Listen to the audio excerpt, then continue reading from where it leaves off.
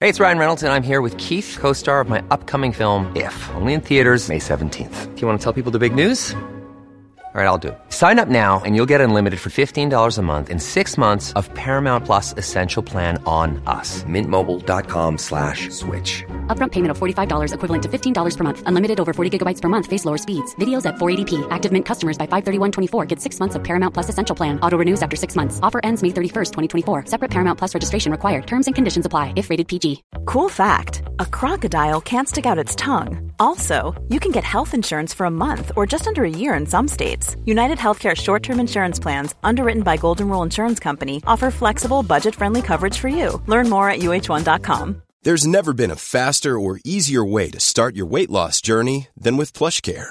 PlushCare accepts most insurance plans and gives you online access to board-certified physicians who can prescribe FDA-approved weight loss medications like Wegovy and Zepbound for those who qualify. Take charge of your health and speak with a board-certified physician about a weight loss plan that's right for you. Get started today at plushcare.com/weight loss. That's plushcare.com/weight loss. plushcare.com/weight loss.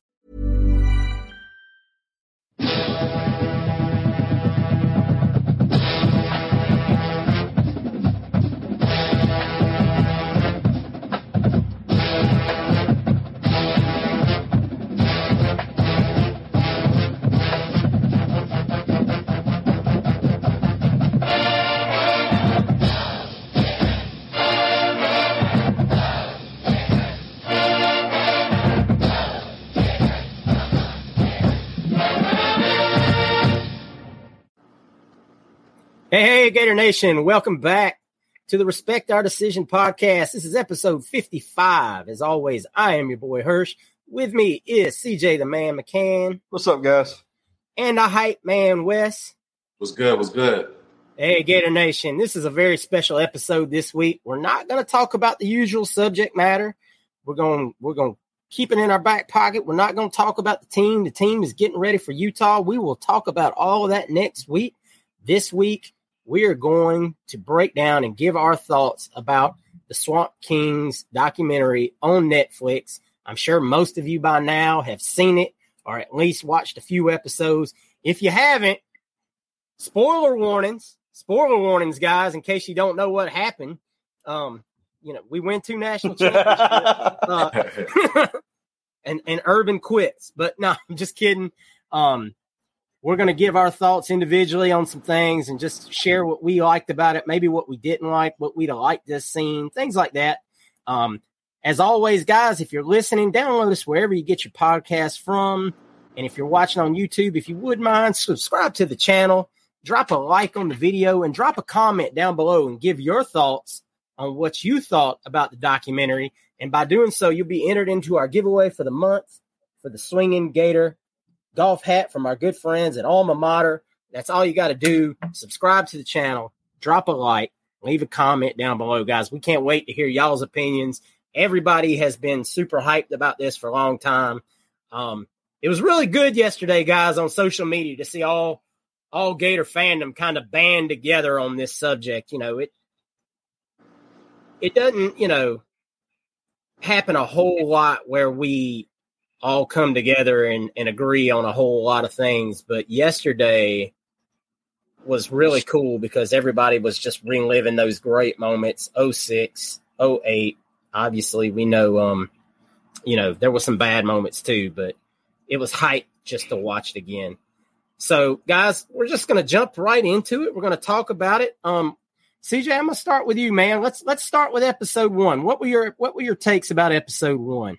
I enjoyed episode 1 as like a kind of a laying the foundation kind of episode of let's get up to speed. Let's talk about, more or less where Florida was at as a program, where they were left after the Ron Zook years, to mention Steve Spurrier. And, kind of like, a lot of the fan base wanted him back, not Urban. It's like it was a microcosm of where we were at the point. And it was a great look back at what we had.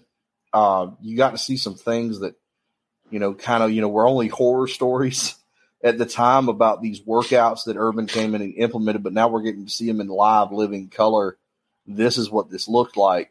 And it was a great episode to really start to really dig in of seeing Urban's plan of this is what we're going to do. And it showed some of the setbacks that were prevalent from that team. You know, you had a lot of kids that were not completely bought in yet, especially when you come in there and, you know, like some of them say, you know, we're training like we're going to Iraq. And that was, I mean, and it really exposed us to how great of a character Brandon Siler was, how important he was to the team.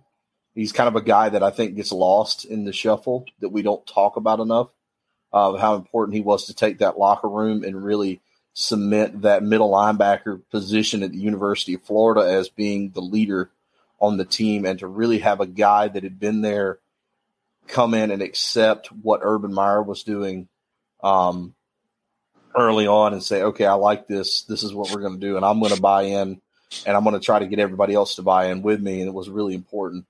But as far as like an episode, it was a great, you know, jumping off point to get to where we were going, to really just show the early years, the struggles, you know, what he was up against for sure. You know, we get into some of the heavier stuff as it goes, but just to really encapsulate 2005 and what was going on and what had to be dealt with, it did a great job of doing that for sure. Wes, what are your hot takes about episode 1? Mine is, excuse me, CJ kind of alluded to it, Siler at the end. I came out having a great appreciation for Siler. I mean, he's embodied what you would want on every team if you can find that guy to be a leader. And not just lead by just saying it. I mean, he put in the work. So you had no other choice but to fall in line or deal with the consequences. And showing what Urban was going through, the pressure of being at Florida, the pressure of Steve Spurrier being out there and coming back from the NFL, and being out there and then losing to Spurrier. And now you have so much more pressure because now you got to play him again in the swamp. And then him thinking, I think the fans want Spurrier to beat me here in the swamp. That was funny, and it was probably real. And he said that's how his warped mind thinks. But he could have been onto something because Spurrier created a monster in the 90s. We loved Spurrier. Nobody, I don't think you can find a Florida fan that's going to say anything bad about Spurrier. So I believe, even though he might have said that his mind was warped thinking about that, that was actually a reality. And if I was him, like he said, we look at Urban now, we got to think of who Urban was then. He's this young, hot shot coach that's coming thinking he can do this. Like they were talking about this new spread offense in the SEC, getting thumped by Bama, all that stuff. It kind of messes with your confidence. Like, can I do this? This is different. I'm not from here. I think Paul Feinbaum mentioned, like, you got Dan Mullen from up north and north, and then you got Urban from Ohio. Like, they have no understanding of what we grew up loving our entire life, and to adapt and to talk about that, to see his maturation, and not really a maturation because we'll talk about those things later, but I just loved seeing what he was going through at a young age as a young coach, dealing with all that pressure. But Siler, I came out loving Siler and having a new appreciation for that guy. That Siler is different, man, and I loved everything I heard him say and saw from him on the show. It was really telling when Urban says, I thought I knew what big time football was, and then I get here. And he said, and I learned what big-time football was. Everybody was bigger. They were faster. The way they hit just made a different sound. Yeah. And I think that was really true to the folks outside of the Southeastern Conference. Years ago, Will Muschamp talked about it. When he was at Texas, he said, oh, well, I know all about it. It's big-time football. I'm a coach at Texas. I understand. And he said, until you get here, you don't really understand what you're up against because this is life or death. When you're winning at Utah, it's great. You're playing some big games, but when you come here, you're expected national championship or nothing. It doesn't, there's no in between. and that's the entire Southeastern Conference with the best athletes in the country at the same time. So Urban to, really be up front, be like, man, this is a different animal, really kind of showed where he was at as a coach and what kind of the learning curve that the SEC presents. Yeah, my thoughts were like y'all just said, that really what they quietly did in that first episode was they really said a lot about Florida's fan base without saying, hey, Florida's fan base, we have a big expectation. They did say that, Spurrier set the table really well for that. But, you're talking about Urban coming in and being under this pressure immediately. And what we don't realize even to this day is what Urban did set the table for our expectations going forward. I mean, yeah, he had a first season where he had a kind of a rough go. I mean, it wasn't terrible, but he had some rough losses. But even then, like, he goes in and loses his first game, and we're still ranked number 5 in the country. I mean, Billy Napier was never ranked in his first season, he never even sniffed number 5 in the country. So that just gives you the level of talent that Urban inherited based on what we're talking about today when we talk about today's teams and what Billy inherited. Not to get too far off topic with that, but I did kind of not like the fact that Ron Zook got no mention whatsoever for the athletes that he left. Now, I understand this wasn't a documentary based on Ron Zook, but I mean, if you mention Steve Spurrier, while Ron Zook, obviously not the best of football coaches, head football coaches, we know that. We're not trying to sit here and say Ron Zook deserves to be in the Ring of Honor or anything like that.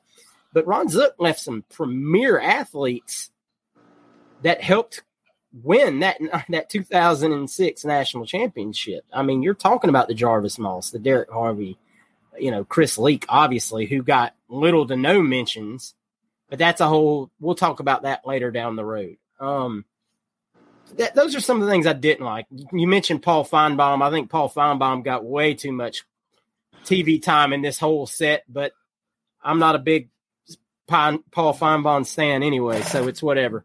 But it was just very interesting to see how they set up the adversity that a new coach walking into the swamp and the pressure that they immediately feel.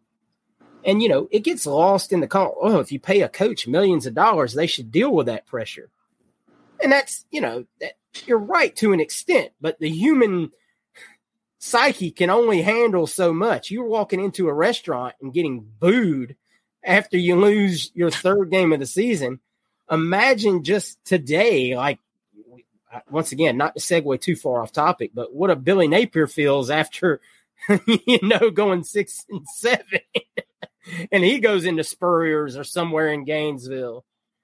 But something that they did mention is, and this actually was from Paul, the best way to cure that in between is good recruiting classes. And they mentioned that. What do you got to do to put fans' mind at ease?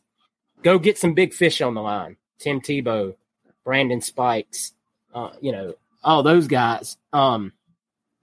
That is how you get through the winter after a season that's not up to standards to get to the next season and give the fan base hope. And, of course, they introduced Tebow, and there's no need really to go into that. We've heard Tebow's story 1,000 times. We're all very familiar with what Tebow did at Nice. I did think it was funny how he said he got off the plane and the bag handler was saying, hey, go get Tebow. And the next guy was like, hey, go get Tebow. And people behind the fence were like, go get Tebow. I really thought that was kind of cool how they said that's how Urban got introduced to Tebow. I'm not sure how true that is. If you're a big-time recruiting coach, I have to imagine you probably already knew who Tim Tebow was by then. But like you said, CJ and Wes both, a really good setup for what was to come. And then we jump into episode 2. And CJ, I'll once again start with you. What were your thoughts going into season 2, in episode 2, not season 2, obviously? Well, a little of both. Episode 2 to me is like this really, it's just the way the Florida timeline plays out. If you go through 05, which is a rebuild year, to immediately go into a national championship season is like a, complete turnaround smack in the face. And you look at it that way. You talk about the Auburn loss. They talk about how upsetting that was because it wasn't a playoff back then. You lose a game and you got 2 or 3 teams in front of you that are undefeated. You're not playing for a national championship. So we needed, you needed the help. You had to get guys' minds right. It would seem that, they would get on a hot streak and you have to refocus a lot of times. And, you deal with that with these kids. They talk about, Spikes coming in for Siler when Siler was injured, trying to play through an injury, which was a really big time for Brandon Spikes to come in and kind of prove himself as being a young freshman. A lot of good stuff there too. Just the idea, talking about how we're going to use Tim Tebow, Dan Mullen going over the offense that they were going to run, but they needed a quarterback who could run the ball, he could throw the football. How advanced it was for back then. Now it's nothing. Now looking at an offense like that is just par for the course.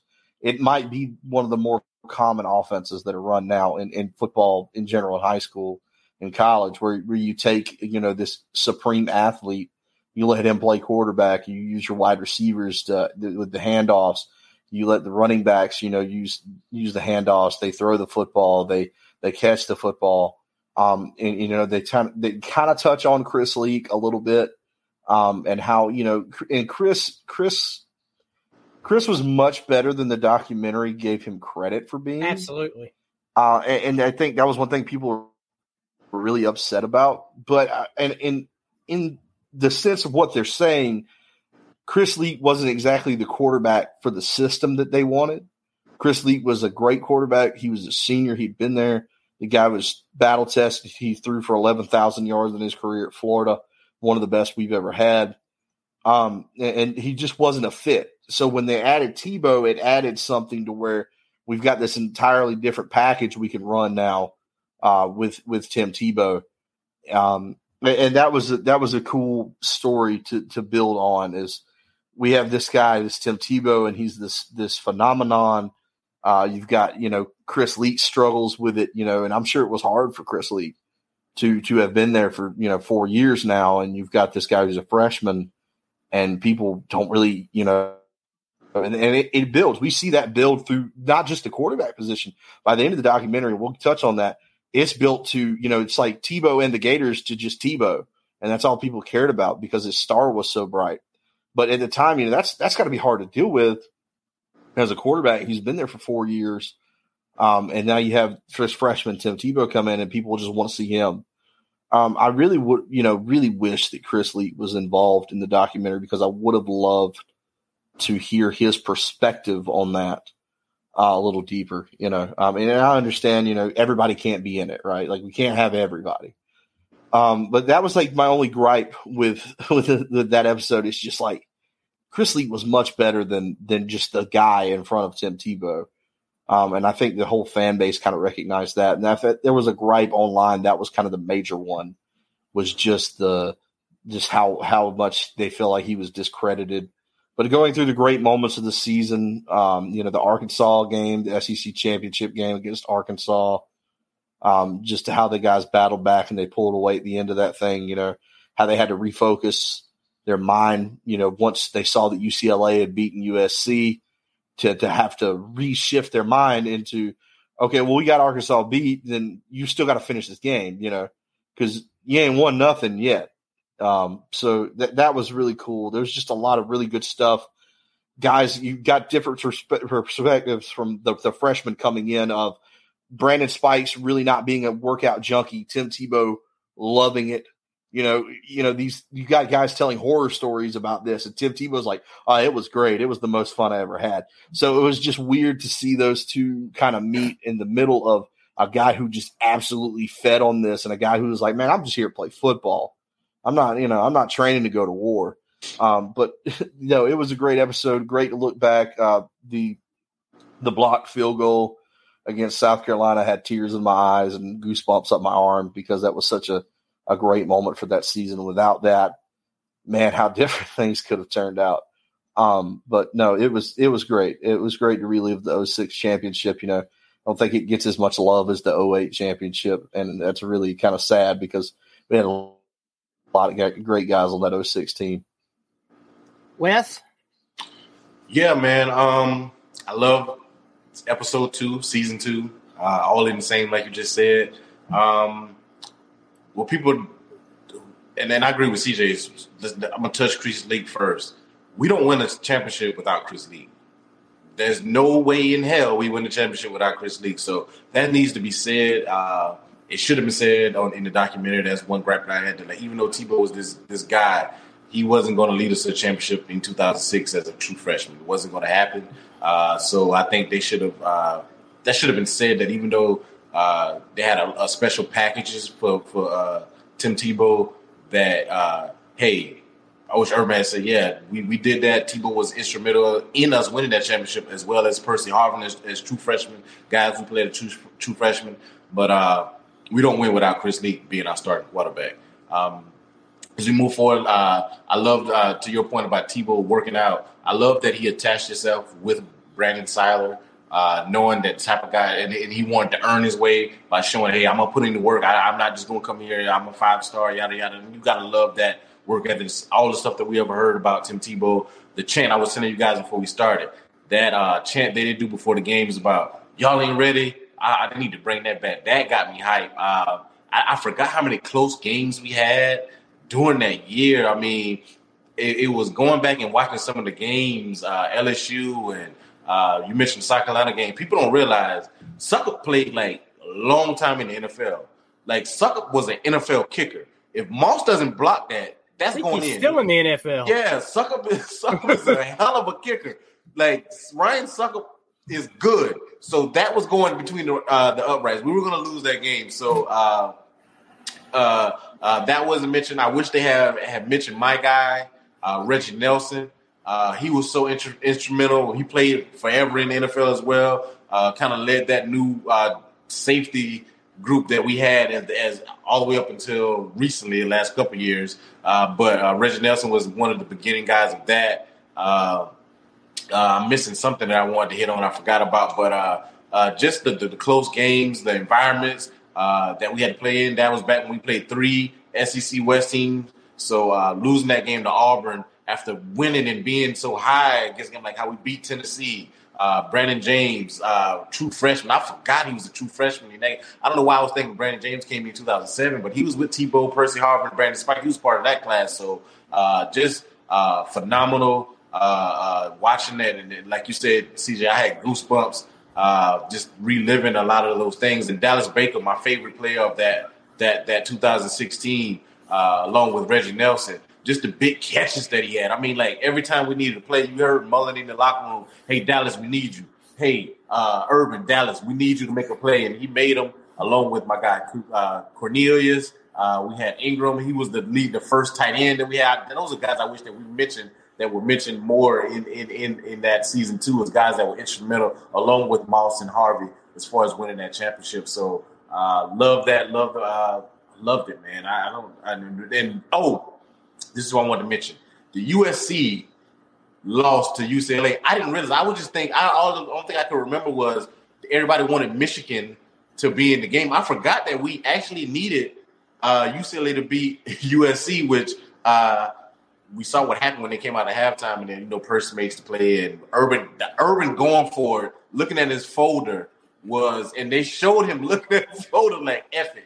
Go that was like, let the mother effer go. Yes, man. I love that too. And the fact that it makes you think it was real. I don't know if it was editing, I don't know if it was the same game, but him looking at the folder and making that play call was phenomenal after Arkansas had took momentum with Derek McFadden and the boys. So love that. Love more Seiler. Couldn't get enough of Seiler, so love that. Yeah, you hit on one of the things I wanted to say first and foremost. Dallas Baker might be one of the most underappreciated Gators in history. That dude was clutch. We have a long history of some really good receivers. Obviously, everybody knows the big 3, Ike, Quezzy, and Anthony. But Dallas Baker, man, was just always there to make clutch catches when we needed them.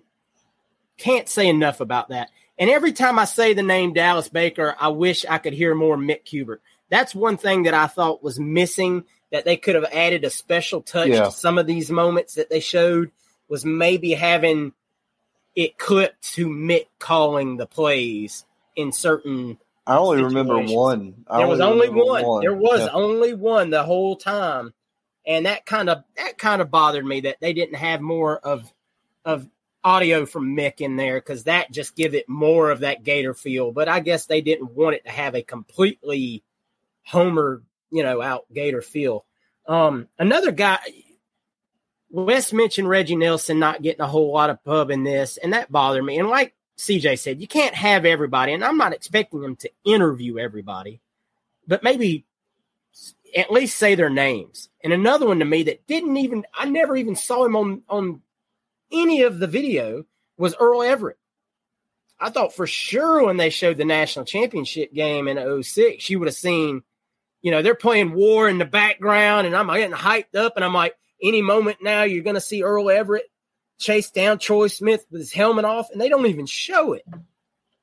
And I'm like, well, that's kind of sucks. But once again, you can't squeeze everything in there. I understand. You get no mentions of Harvey and those guys and Joe Cohen and McDonald. I mean, as Gator fans, we can sit here and name off almost everybody on the roster. It's not that hard.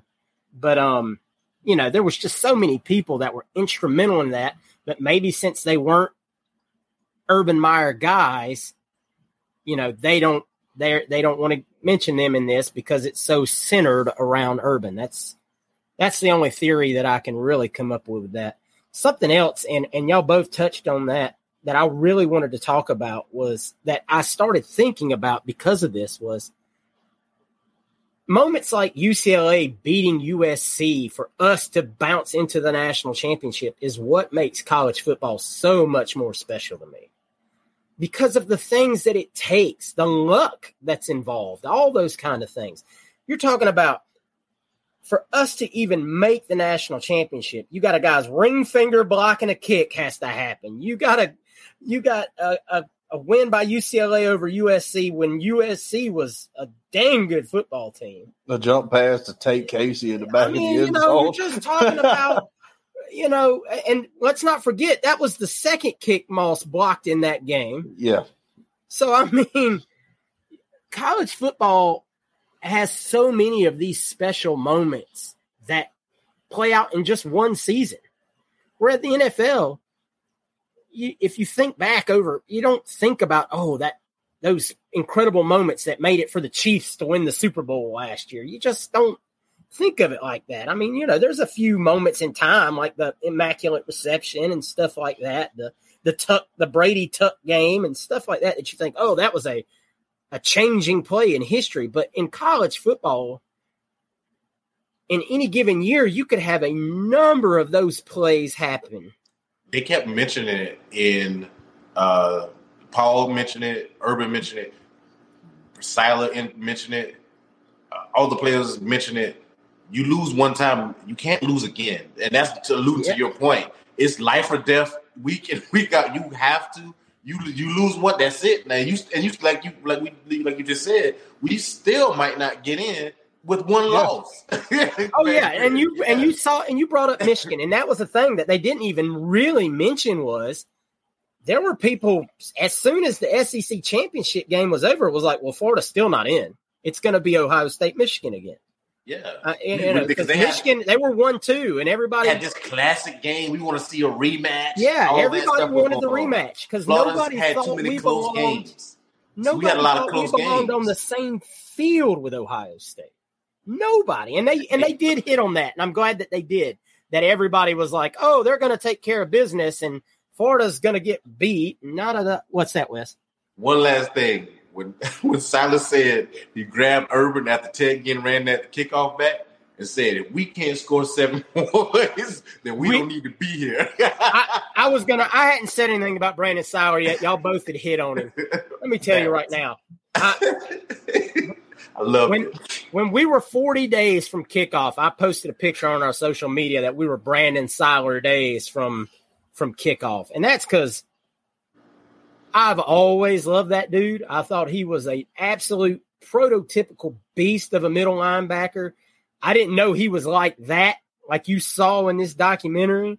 Like his stories, you're laughing. He's talking about his parents coming in episode 1 and meeting Urban and his mom, and they've been drinking, and then he's talking about taking Tebow to the club, and the girls saying, "Oh, you the guy that came with Tim Tebow." And he's like, "Well, I ain't taking Tim Tebow out no more." I'm like, this man. Look, I've seen people say it on Twitter in the last couple of days. Brandon Siler deserves some kind of statue, whether it be in the weight room. Maybe it belongs in the weight room, or some kind of an award for being in the weight room. We've got all these awards going around now that they have that the staff gives out. Give the Siler Award to the beast for the vocal leader, or bring those big ass chains he used to wear back and give them to somebody. Do something, man. Because Brandon Siler, to me, and I think everybody else at this point that didn't know before, is Gator royalty from here on till forever. There is nothing. His sound bites will be played from here on forever. They'll outlive him. Absolutely. Thank you, Brandon Siler, for being just an absolute great Gator, and talking about taking Spikes into the swamp and telling him this is your baby now. That was a chill moment for me, man, because you can just, if you've ever been in the swamp, especially when there's nobody in it, like you just go on like a day where there's nothing, it's open stadium and stuff, and you can just imagine two guys walking out there, and somebody handing off the baton and saying, hold it down, this is yours now. And it's just, oh my God, man, what a powerful moment that was. And I'm glad that Spikes took that to heart and took that ownership of that like he did, because obviously you saw he struggled with it for a minute. He was Brandon Spikes. I didn't really realize he struggled struggled with some of the stuff that he did of not wanting to do workouts and all that. Because all we ever really thought of Brandon Spikes, at least myself, maybe somebody else knew, was that he was a dog. I mean, I always thought he was a dog. Yeah. But to hear story, he said I was immature, but then coming into this junior year, which we're about to get into now, he went, like Tebow said, we saw different Spikes. He didn't do it because he loved it. Yeah. We'll talk about that. You see him in the weight room look like he's crying, and then Tebow look like he's Ben Stiller from Tropic Thunder in there working out with war paint on and all. Yeah, man, I'm telling you, what a time. All right, guys, episode 3. Jump right into it. Obviously, we know we go into 07. A lot of talent coming in. Obviously, I think probably is the best recruiting class Florida's ever signed. Full of guys that you all know their names. We don't have to sit there and break it down. I mean, some more famous than others. But CJ, kick us off, man. What were your thoughts on episode 3? I love the idea. 2007 in a microcosm was the wildest year of college football that has ever existed. 2007 was just nuts. You had the number 2 team that would get beat every week. You didn't know who was going to be the national championship, who was actually good. West Virginia losing to a really bad Pitt team, and they don't go to play for a national championship. LSU with 2 losses, they get into the national championship. And it's only fitting that we have an up and down crazy year in 2007. Just a wild year of just trying to learn your team. And it was very telling at the end of the last episode, 2006, Urban Meyer wins the national championship. He says, look at my dad. And I said, wow, I won a national championship in Florida. Now for the rest of my career, I can do this and just have fun with it. And he says, that was the dumbest thing. He's like, because it was the exact opposite. So you go into 2007, you're high, you're just higher than you've ever been. You've got, all these moments, Tim Tebow going into Death Valley with these people, calling him on his phone, threatening his family. I remember that. The defense just, and Spikes talks about it where defense couldn't stop a nosebleed before, because it was like Tebow had the offense, and he was the vocal leader on that side of the football, but he needed a second one. He needed Spikes to step up and become that leader on defense, and Spikes hadn't done it yet. And he talks about, having to have a real revelation is I've got to do this. And it's not because I want to or I like to, because the team needs me to do this. And that was really good of Spikes. And it's something that you don't see a lot of for people because, you've got this mindset of I'm going to get mine. I'm going to go to the league. I don't care about any of this. It's easy to just say, all right, I've got a national championship now. I can just hang out. And to have a change in the mindset and be like, I'm not going to do it that way. They talk about the recruiting class that came in that was just monstrous. They talk about the class before with Tebow and Percy, but this one was just as good with Urban bringing in these guys. The 2007 season wasn't a great season for Florida.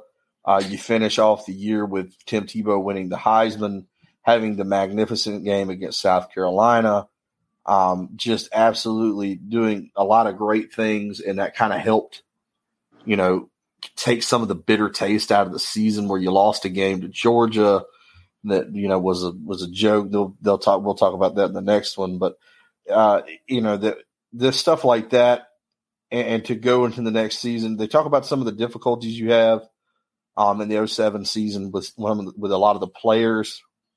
This was kind of what people were like waiting on, like, oh yeah, here we go.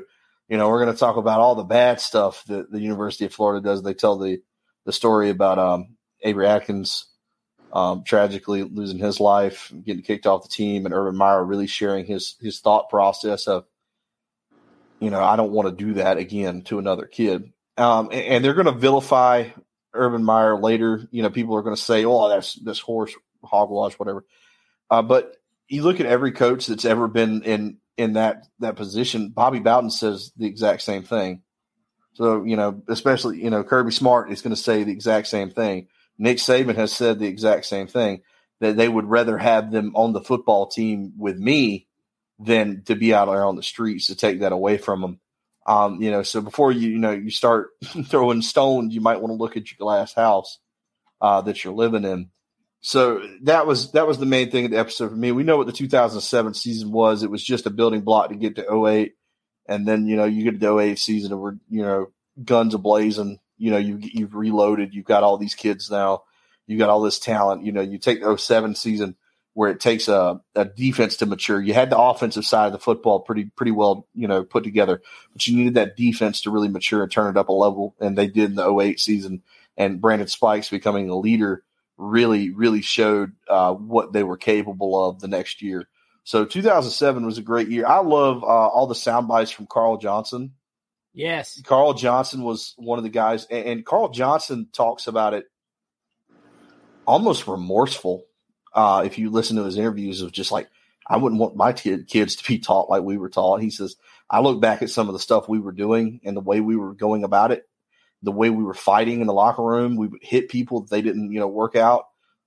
He said, and he was like, I couldn't teach my kids to do that. Or talks about the Ole Miss game where he's just like, we're ready to go. We're so amped up. We're ready to kill somebody. We've got veins bulging out of our necks because we're so amped to play, and just stuff like that. But Carl Johnson has some great lines in there. The next episode, especially, but just some really good stuff in the 07 season. Talks about, kind of coming back down to earth after the 06 season, but building for the 08 season. So really good episode there. A lot of great stuff in there. Unfortunately, he talks about some of the bad stuff that we had happen. They mentioned the lawyer that Florida had, which again, like I said, this happens everywhere. Georgia's got a guy. Alabama's got a guy. Florida State's got a guy. Miami's got a guy. They've all got a guy. I mean, like I said, if you want somebody that went there, they're an alumni. They're happy to help the team. That's right. and again, these cities like Tuscaloosa, like Athens, like Gainesville, Carl Johnson touched on this, and this was really great of him to say. He's like, without them, they've shut the city down, because without them, you don't have anything in these towns. So who are they gonna side with? That school that starts with F runs the town. Right. And that was really good. It was a really good episode to me. Wes? Yeah, some of the points that CJ alluded to, Tebow winning the Heisman, kind of propelled us. And Urban having to get back to his roots because he talked. We took CJ mentioned that class with Cam and Rainey and Black and Major and I think Hayden was in that class as well. Hayden was in that class as well, and the Pouncey twins and all these guys coming in that class. They didn't mention Demp, so we'll get on the things that they didn't say. That's on my list of things to say. And Rainey and all these guys coming in that class, it was just stupid. Brantley and all those guys coming in, and how those guys were entitled, and he didn't go back. And I think the 05 and 06 year, the workouts and the stuff that he had when the guys mentioned, which we forgot to talk about, how he had them working out at 12 to 2 to keep them from being out in the streets, but they were working out at that time. So all you want to do is sleep and go to class, which I think was smart on Urban's part, but he kind of got his foot off the gas a little bit and how that was. And then CJ's point about LSU going to the championship and beating Ohio State, I believe, that year with 2 losses. We could have, people talk about the 09 year. We could have actually won the championship in 07. When I went back and these things, when you watch these things over, it triggers moments. Losing to Auburn again, that shouldn't have been a loss. LSU coming back on us in the second half, we don't lose them. Georgia just whipped our ass. But we finished 13th in the country after a bowl loss to Michigan. You know what I'm saying? So that team could have actually competed for a national championship, and it doesn't get talked about because we had 4 losses. But we had those 3 SEC losses, but 2 of them, LSU went with 2 losses. So in the BCS era, which was unheard of at the time, like CJ was saying, it seemed like a team was losing every week. It was crazy. But I think that was something that was lost in the sauce, especially how he realized, okay, now I got to get back to what got us here. I got to get back to the foundation. I got my foot off the gas. I got these highly touted guys coming in, and they feel entitled. Oh, we're number one. They just won a championship. We that. And every team, and I don't think the team realized that everybody was going to give them their best. But they finished strong except for the bowl loss. But they finished going down the stretch strong. They saw the game with Tim Tebow with the 7 touchdowns against USC and all that stuff. So we had those losses in the middle of the season, but the team finished strong and propelled them into what would be a phenomenal 08 year. And they started off strong that year. Tebow was like calling off the wins. Tennessee crushed them. Like, we were crushing people at the beginning of the year, and then we hit that middle road, and it was because of lack of discipline, which Urban is a mastermind that people don't give. Well, I don't want to say people don't. We, as Florida fans who really studied, knows that Urban is a master at pushing buttons and getting the best out of players. It might have not always been the right way if you're thinking about it now, especially in today's society. But to get the best out of your players, that was something that he was good at. And I'll keep it short because I think episode 4 is something that we all going to jump on and give our likes and dislikes at the end of the recap. Yeah. All that stuff y'all talked about, I'm not going to hit back on that. I really want to talk about, I had already heard and knew about the Avery Atkins situation. And it's terrible, man. And my dad was a coach, and he used to tell me stories about some of the kids he coached and the adversity that they faced, and he would have to make decisions. Now, this is at middle school, high school level, so I'm not trying to compare it. These aren't kids that are on scholarship and considered by society at that point adults. You're 18, they consider you an adult. You're on a scholarship, and a lot of people look at it as, well, these kids are getting free food and everything else. I don't feel sorry for them for anything. They're in charge of making their own decisions. But they're still kids, a lot of them, and they're still in the very first real world situations of their lives, and they make mistakes. And I'm not condoning what Avery Atkins did back then. He hit a woman, and there has to be consequences for those actions. Absolutely.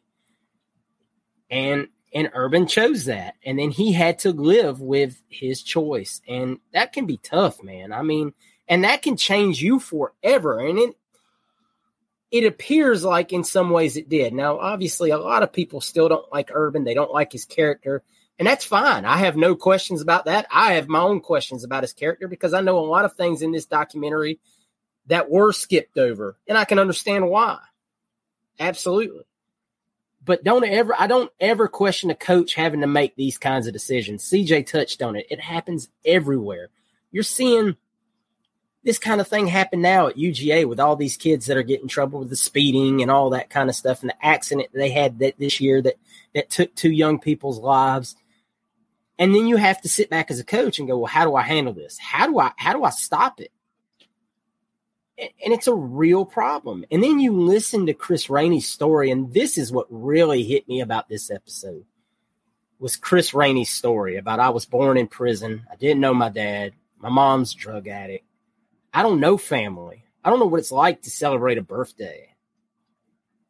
And then you hear, that he'd come over and Shelly Meyer would cook him spaghetti, and he was just so happy to sit there and play video games with Urban's son, and you're just like, sometimes it's just that simple, man, about some of these kids are just that, kids.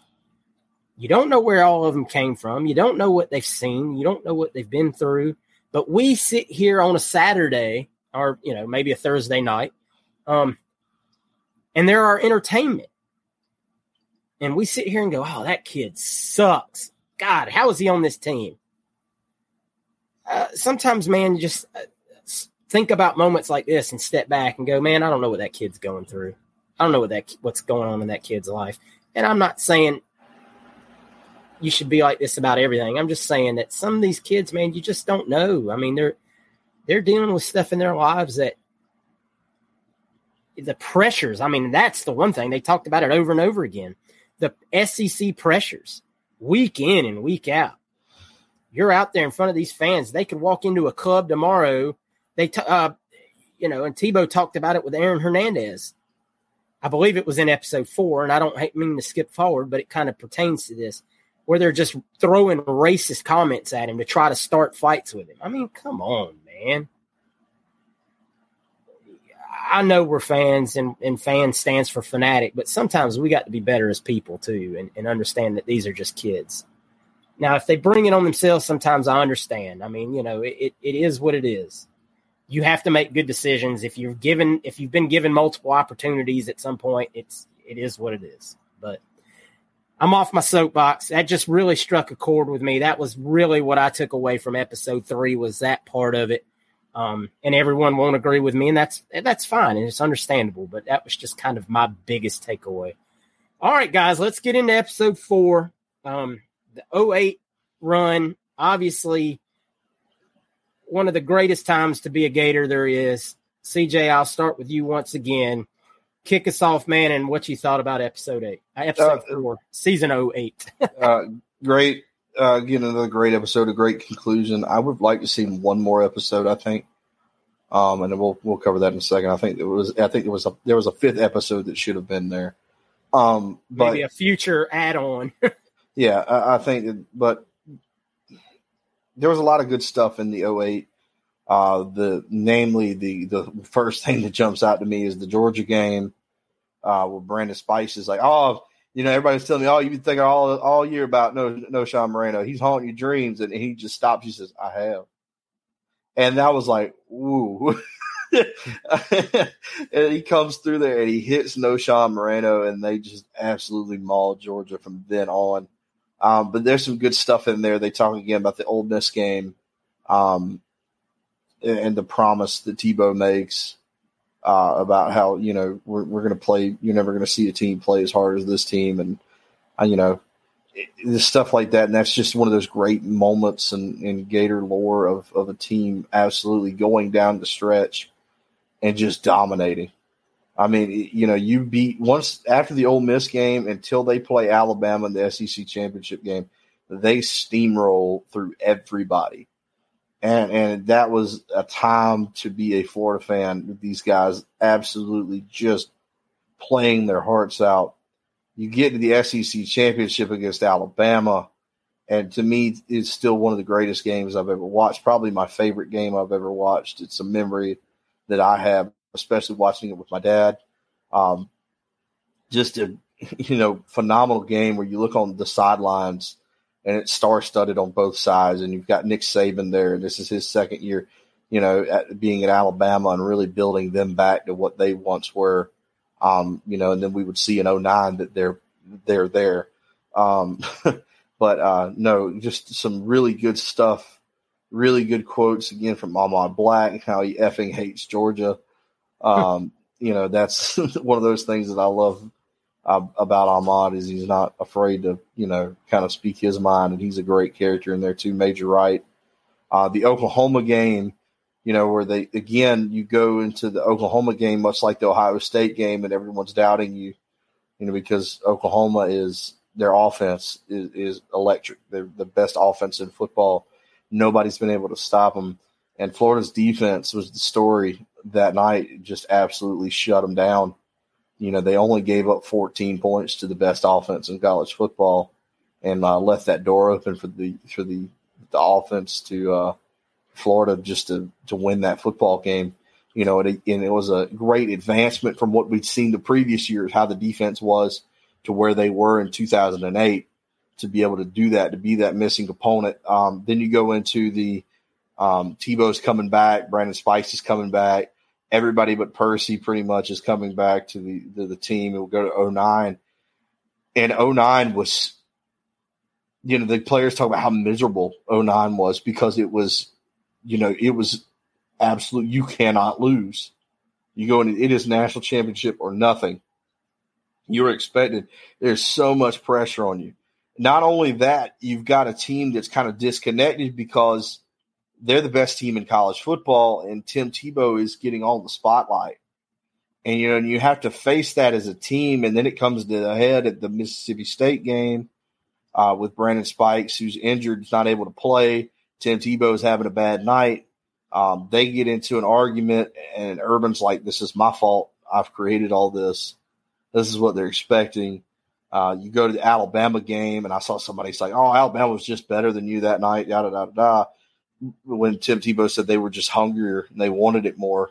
And I think that that's fair to say. I think that, I don't think Alabama was that much of a better team than us. I think that definitely Florida could have won that football game.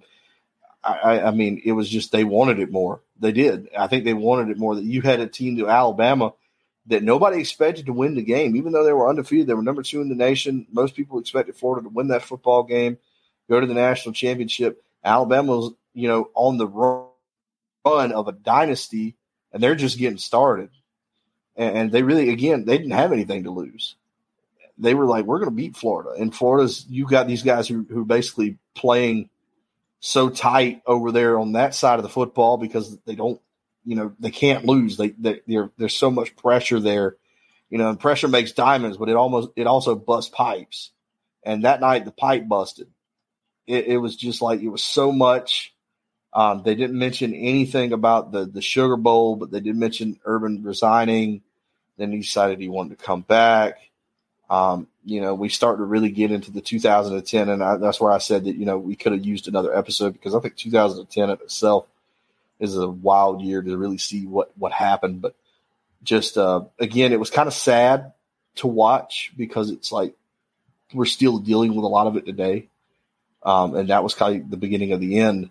To look at it, it's like, like Tebow says, he goes back in the stadium and he looks on that board and it's missing a number. Urban has his health issues, team goes its ways, things happen, and it's just a disappointing end to a great run. It was kind of like the Beatles, where it just rose really fast and then you really never got to see like a gradual decline. It just ended. It was a great episode. Again, a lot of great memories still in this episode. The 2009 season by itself is a great season. We didn't have a college football playoff to lean on when we lost in the SEC championship game, unfortunately. So, again, just a sad ending to a great time, but a great documentary. A lot of the guys look back on it fondly, where they've come as men. To look at these guys now, all these years, 15 years down the road, where they're all at in their prospective careers. Just some really good stuff there. Really good understanding of how much pressure and how hard it was on this team. And I think that kind of gets lost sometimes because they are people, you know. At the end of the day, you're still people. There's still that human element. And they talk about that in the weight room earlier. You still got that human element that's going to tell you to quit. And it just got to be too much. All right, Wes. 08 season, episode 4. Give us your breakdown. I'll start with 2 key points. The end, I'll go to the end of the championship and I'll recap after that. But the end after we won the championship against Oklahoma, this is the pressure that we as fans, and I'm going to include myself in it because I want to win every year. I want to be what Georgia has become, what Alabama has been, what Ohio State is. That's just us as Florida. And it was so much pressure that Urban didn't even get to enjoy it. He put this in his book, and I knew about it for years, but he said it in the documentary. He was texting recruits while the team is in the locker room celebrating. That's how much you get when coaches. That was literally when coaches say, "Okay, we're gonna enjoy this one tonight, and we're gonna move on tomorrow. We'll get prepared." He didn't even enjoy it tonight. He's texting recruits. You see what we did. That's the pressure of coaching at a big time university, as we think we are. We've all had our own documents and statements of this, that we're not that team, that era that we were in the documentary that we just that as we chronicle now. But to see that he had to do that, and then the Tebow, Brandon Spikes fight and teams picking sides, and what Urban said, he said we could win 28-3 while you're only beating by 40. That's how much pressure that team was going through in 2009. As far as they were winning, but it was never enough. And we have to sometimes check ourselves and be like, okay, yeah, we should win by, and to me, and that goes to, and I'm probably getting ahead of myself with the likes and dislikes. I didn't like that they didn't put the fact that Dan Mullen left that year as well. And that, to me, changed the trajectory of that team as far as offense. We as Florida fans know that, who watched that team back then, knew that our offense didn't look the same with Adazio coaching. And I don't think Urban or Mullen wanted to, all the players or Tebow wanted to say anything about Adazio in a bad manner, but he was the offensive coordinator that year, and the offense didn't look like it was. The defense was still stout and did what it was supposed to do, but the team was divided because of that Mississippi State game, the pressure of trying to win back-to-back championships. It was a lot there, but the 2008 season was phenomenal. They were blowing everybody out. CJ, I know you were kind of younger than me and Hirsch. We're not that old, but we remember that old game. And then I asked you, Hirsch, as an older guy watching it, you know how like you watch your team play and the turnovers in that game, like I think Percy had a fumble. Tebow didn't get like they were saying that's Tebow never not gets this. I felt bad watching that game. Like, like when you have a dominant team, you're like, something's not right. So that game was just crazy. I was like, I think we're going to lose, man. Like something was not right. I know it was a scary game, man. I was sitting there. That was the first game I watched where my son was old enough to watch a football game with me.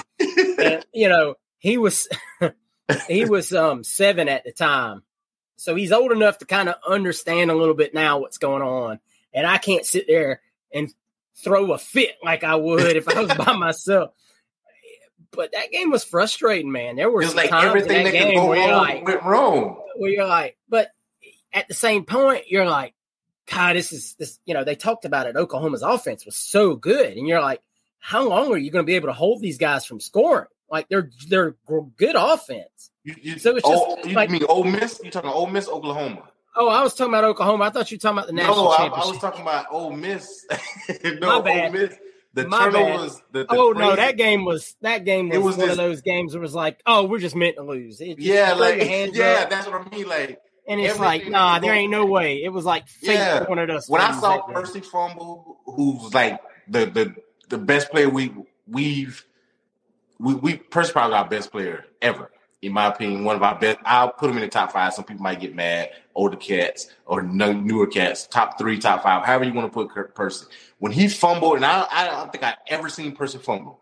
When he fumbled in that Ole Miss game, I said, it's over. I mean, I figured, well, when Tebow didn't get a 4th and 1, I thought it was, that's just this is the extra point, and I was just like, that was my one God. of those games when anything can go wrong, goes wrong. It wasn't your night.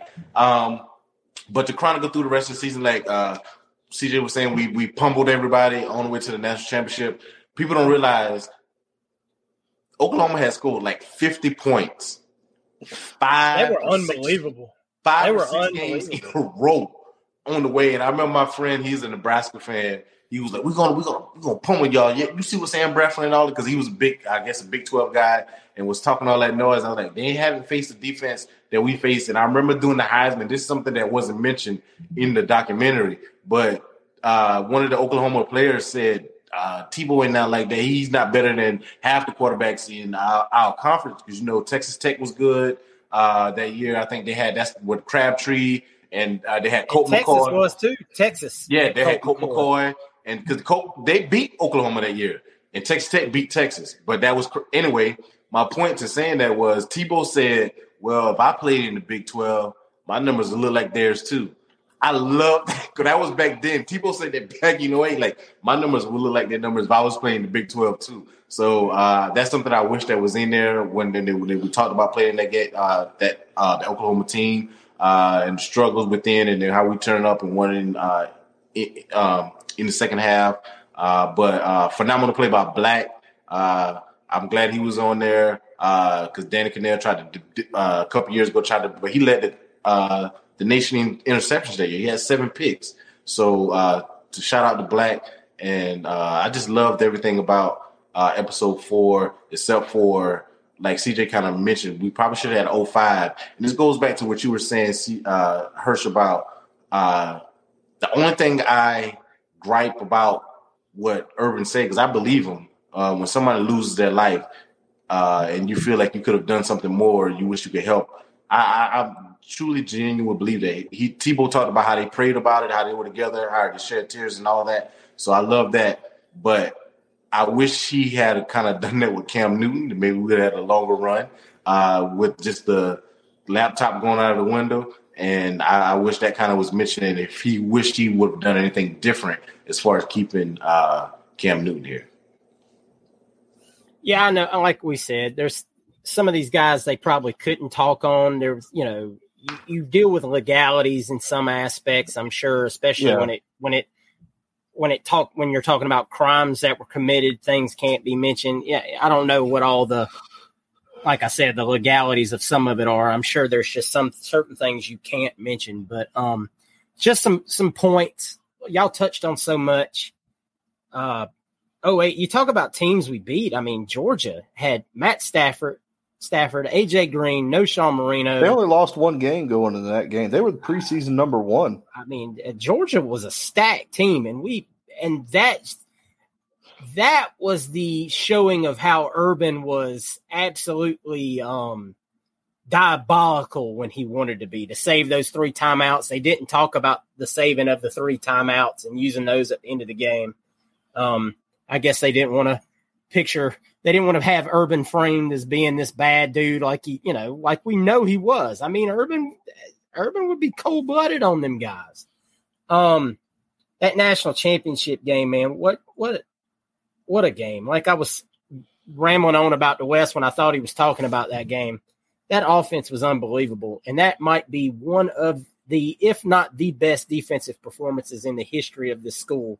The only other one that's even remotely close to it to me is the 06 game against an Ohio State team that was just as great. But, of course, they lost Ted Ginn Jr. on the opening kickoff, and that could have made a difference. And I know Oklahoma fans will say all day, DeMarco Murray didn't play, but don't tell me about DeMarco Murray playing, because Percy's out there on, a heavily sprained, possibly fractured ankle, and still did his part, but was not, like we said, 100% after not playing in the SEC championship game. The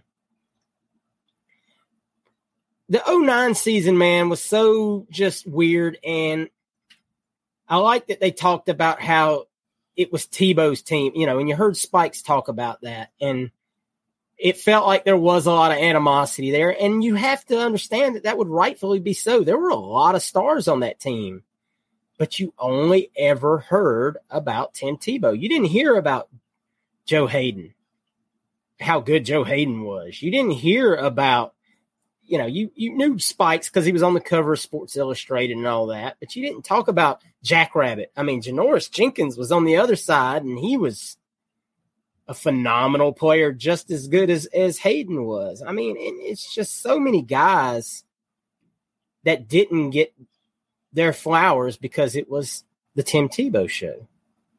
But, the guy that wins the Heisman, the quarterback's always that guy. It just always, that's the way it goes. I'm glad Spike said it, that Tebow didn't like that stuff, though. He wasn't like one of those guys that embellished him. Like, yeah, Spike said he didn't really want to do all that stuff, but he. And you know how Tim is. If you know Tim, he's humble. He's a very humble dude, and he would have wanted it to be more about his teammates. But once again, it goes back to what I said last episode, man. These are still young men in life. Like, you can't put yourself in that young man's shoes and say, how would I handle it if I was the Heisman Trophy winner? Then they're like, almost won it again. I've got 2 championship rings. I'm the king of the campus. I can do no wrong. Everybody sees me as the purest human being on the planet, and everything that went with being Tim Tebow, it was just crazy. And I don't envy what he went through, but if there was anybody that could carry that weight, it was Tim. And there were a lot of things that were glossed over in that 2009. And like CJ said, they could have done another episode very easily. You didn't talk about Timmy's concussion. You didn't talk about Dunlap getting the DUI before the Alabama game, which I still to this day feel like kind of sombered the mood of the team going into the game. There were a few things that were glossed over that I thought could have been covered that wouldn't have added that much length to it. But even like Mullen leaving, all that stuff. Well, you know what? You notice this whole episode, I haven't even mentioned that man's name. I know. I haven't mentioned that man's name because even hearing his voice during the show was like, oh God, I know who that is. And I don't, because you heard his voice before you even saw his face. And I was like,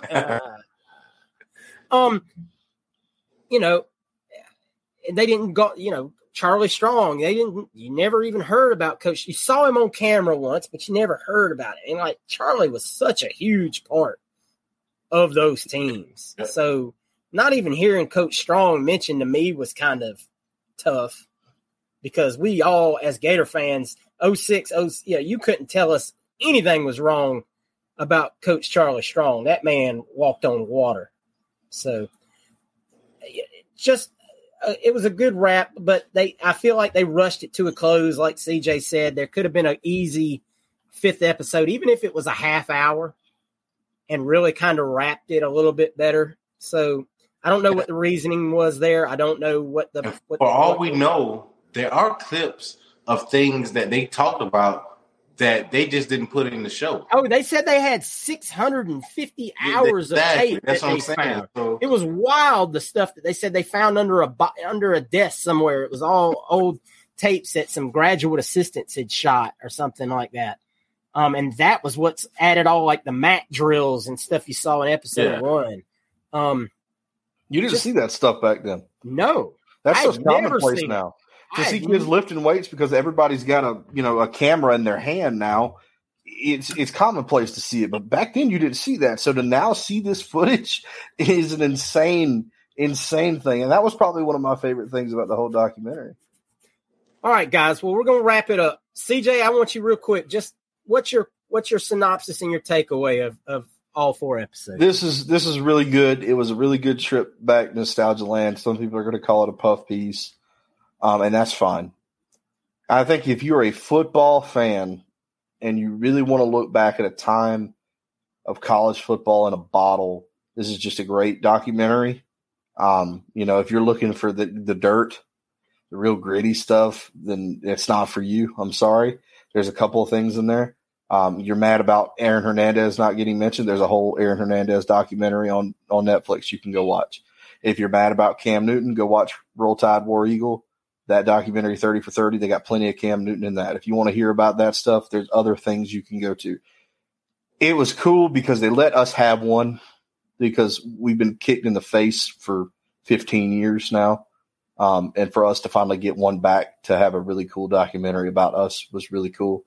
Miami had gotten their flowers and, Alabama had gotten theirs and Georgia will get theirs, but it was cool for us to get ours. And that was probably the best thing.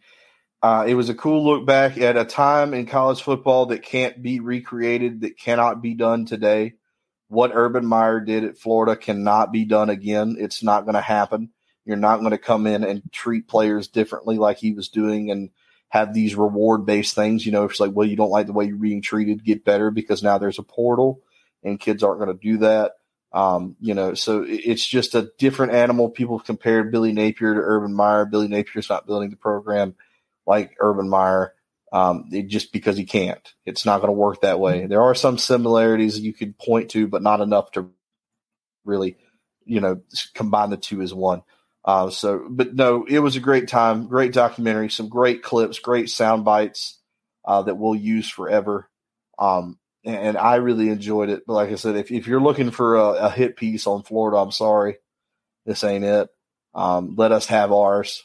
And I understand that this is just a horror film to FSU fans and Georgia fans because this was their nightmare scenario. And Georgia, you're getting yours back because we're living in it ourselves. So, but it was great. I had a lot of fun. I cried. I laughed. I got mad at certain things and. It just felt good to relive my childhood, which was watching Florida be the most dominant team in football. All right, Wes, give us your wrap. Yeah, I'm gonna treat my superstars like superstars, and I'm gonna treat my. I love that. I love that line. I love that. And one thing I failed to mention was. In the OA season, I think I rewinded and watched it like 4 times, and I kind of saw it online too when Spikes told Sean Moreno, "I'm gonna be here all effing night." And I got chills. I rewatched it. I hope Miles Graham watched it. I hope all our linebackers watched it. To me, we always talk about how old recruits were when we were us. We've mentioned and chronicled, and I mentioned it earlier about fans. We are not that. That's not us anymore. The kids don't remember that. They probably were just being born when that happened. So my whole outlook on this, I'm glad that these kids are going to watch this. That's my takeaway. If these kids are they love football. If they love football, they're going to say, let me see what this documentary about the Florida Gators was about. What were they going through? What's the tradition there? That gives them a reminder of what and who we are. And, yeah, we wish Percy was mentioned a lot more. There was some things said about Percy being the best player on the field. He wasn't playing the Alabama game. And what Tebow did with no Percy was phenomenal because you couldn't run the ball. And I think Carl Johnson mentioned it. Like, you can't run the ball on Bama. Same thing with Kirby and I at Georgia. You can't run the ball on Georgia. But I'm happy that we're in the forefront of what, before the season starts, these kids are going to watch it. And I want them to see what we hold dear to us, and they like, yeah, I want to be a part of that. Like you see Brandon Seiler, you see Brandon Spikes, you see Tebow, you see Harvin, you see what they were doing. Yo, especially the kids that we always feel like we miss on that said Florida was my favorite school growing up. And we was like, that's a death wish, a kiss of death, because they usually go somewhere else. This gives them that nostalgia. So I love that. Love the documentary. I just wish some things could have been added into it that I found hold near and dear to my heart, like Spikes kicking the ball in the stands against LSU, but that wasn't there. But all in all, I'll watch it again.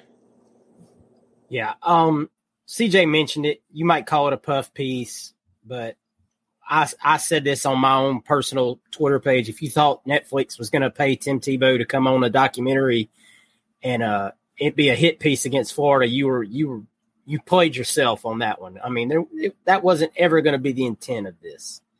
And it shouldn't be. I mean, you know, if you want to watch some of that stuff's out there. You know where to go find that stuff. It is what it is. Once again, I gave my thoughts about Urban Meyer. Do I like everything about Urban Meyer? Absolutely not. Do I think it's time for some people to let that hate go and put Urban Meyer in the Ring of Honor at Florida? Absolutely. It's past time. You heard about it this week. Tahir Mitchell said it on social media and in an interview that Urban Meyer told him to go to Florida when he was entering the transfer portal. I mean, he's still saying good things about us. He still thinks highly of Florida. Now, is he trying to work his way into the Ring of Honor and stuff like that? There's probably part of that. I mean, the man's trying to salvage some image. Absolutely. Can't blame him. I mean, if you had that career and you had made some decisions, you would probably be doing the same thing if you were in his shoes. It's just human nature. You know, you always want to right past wrongs. I do wish more Percy, but Percy made a decision that he, you know, not to be part of this documentary, and that's his own business. I love seeing the rap at the end with the guys around the campfire, you know, and hanging out together. Ahmad Black shared a photo of them that they had taken that day on social media today with all of them standing together, and it was just really cool to see, especially now that you know that Brandon Spikes is now back, you know, working with the team. It's just very cool to see that. I had some other thoughts. They've kind of gone by the wayside as we've talked about all of this. It's cool, man. It's really cool to see this. What's really cool, one of the things I did think of is to see how far the university has come. You saw shots from inside the locker room and inside the weight room. And you think about now we have the facilities that we have and the brand new locker room and the indoor training facility that we had no even back then. If it was humid and hot, you were practicing. If it was pouring rain, you were practicing. I mean, they didn't have those options, and those boys, you know. So have today's guys gotten a little softer? Probably. I mean, they got it made. You know daggum well these boys that were in this documentary walk in there and go, y'all sons of bitches are soft. I'm telling you. And they got the right to say that because, you know, I mean, these boys were practicing and doing things with, and I'm not trying to say, you know, it's a major college university, but for a major college university was kind of bare minimum in some standards. I mean, our dorms even were, you know, some people compared them to prisons. I mean, so it's really cool to see how far the university has come and upgraded. You know, I'm surprised more people haven't said, oh, look, they're talking about how the Swamp was so awesome and now they want to revamp it and redo all this. And I'm just glad people have just kind of put that in the back pocket for now and just appreciated this for what it was. It was really cool. And it's cool to have it there that you can now go watch it whenever you want to watch it. If we lose a game this season and you get down and you're like, God bless, this sucks, go watch, episode 2 and remember the 06 season and get yourself hyped back up for Gator football. I want to say Billy Napier's, you know, trying to build things the same way through recruiting. You're seeing it happen. Hey, man, it's just cool to remember that it can be done at the University of Florida. It takes hard work by all people involved, coaches, players. We're seeing it. Hopefully we start to see it on the field, guys. Next week, it's time to lace them up, baby. It's football time. We're going to lay some game predictions and total leather. Yes, next week. So next week we will be doing our season prediction. We'll be doing our first pick'ems of the season as we start to see who knows ball once again. Hurst got to defend his title. Obviously, CJ wasn't here for the full. He did 1 week with us. 1 week I did wasn't great. So. Wasn't great. So CJ's got a lot of redemption to do. Wes is going to start picking with his head, not his heart, so he says. We'll see. Program announcement real quick before we get out of here, guys. We will not be doing any more Pod of the People as through the season. We're going to go ahead and put that on the back burner for now. As you know, if you followed us last year, we do a Raw reaction episode every week after the game where we give our takes on what went right, what went wrong, what we would like to see, what could be better, all of that. And so that will take the place of Pod of the People going forward until after the season. So, if you want to still ask some questions below, feel free to. If we got time on any weekly episode and we can cram in some questions, absolutely, we'll still do that, especially as it pertains to recruiting, because that's still our central focus. But right now, recruiting's kind of on the back burner. It's football season, baby. So y'all get hyped up. CJ, anything to add before we get out of here? Nope. Just remember the hat giveaway. Next week is going to be the last episode for the month. So after next week, we'll tally up everybody's names again, and then the next week after that, we'll reveal which one of you won that hat. But other than that, just make sure you like and you comment and you subscribe. Check us out on Twitter. Check us out on Facebook. The season's about to get here, so there's going to be a lot of conversation going on throughout the season about football in general, because we can finally talk about football and not practice and not recruiting. Real, honest to God, putting on pads and a helmet, playing football. So great time to be a Gator fan. Great time for a football fan. We're going to get this kicked off. It's week 0 this week. So if you want to watch Hawaii and Vanderbilt, you're that much of a sicko for college football like I am. Heck yeah, baby. Good luck to you. Fighting rainbows. Let's do it. What, Navy and Notre Dame playing USC San Jose State. Yeah. I'm gonna be watching it all. I don't cheer SEC, baby. Let's go rainbows. That's right. Let's go Hawaii. All right, Wes, take us home. Thank you guys so much. Yeah, appreciate you guys. Love all the support. Continue, like CJ said, like, subscribe, make comments. We love all that interaction with you guys. Brandon Seiler, got to get a number retired, a statue, something, anything. Just love what I saw. Award in the weight room. Yeah, something, award, something, as you guys said. But continue to support us. We love you guys. We appreciate you guys. Can't wait to next week so we can make these picks so I can knock Hurst off his mantle. But as always, go Gators. Go Gators. Go Gators, baby.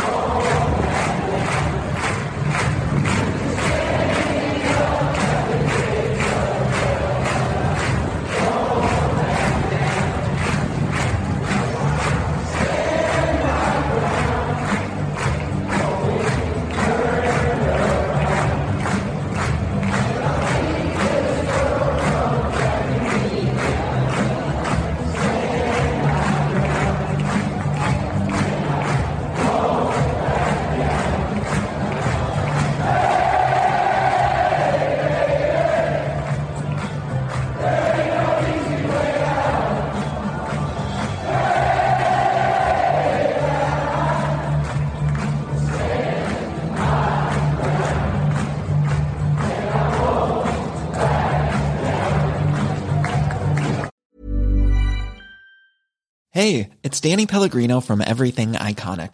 Ready to upgrade your style game without blowing your budget? Check out Quince. They've got all the good stuff, shirts and polos, activewear, and fine leather goods, all at 50 to 80% less than other high-end brands. And the best part? They're all about safe, ethical, and responsible manufacturing. Get that luxury vibe without the luxury price tag. Hit up quince.com/upgrade for free shipping and 365-day returns on your next order. That's quince.com/upgrade.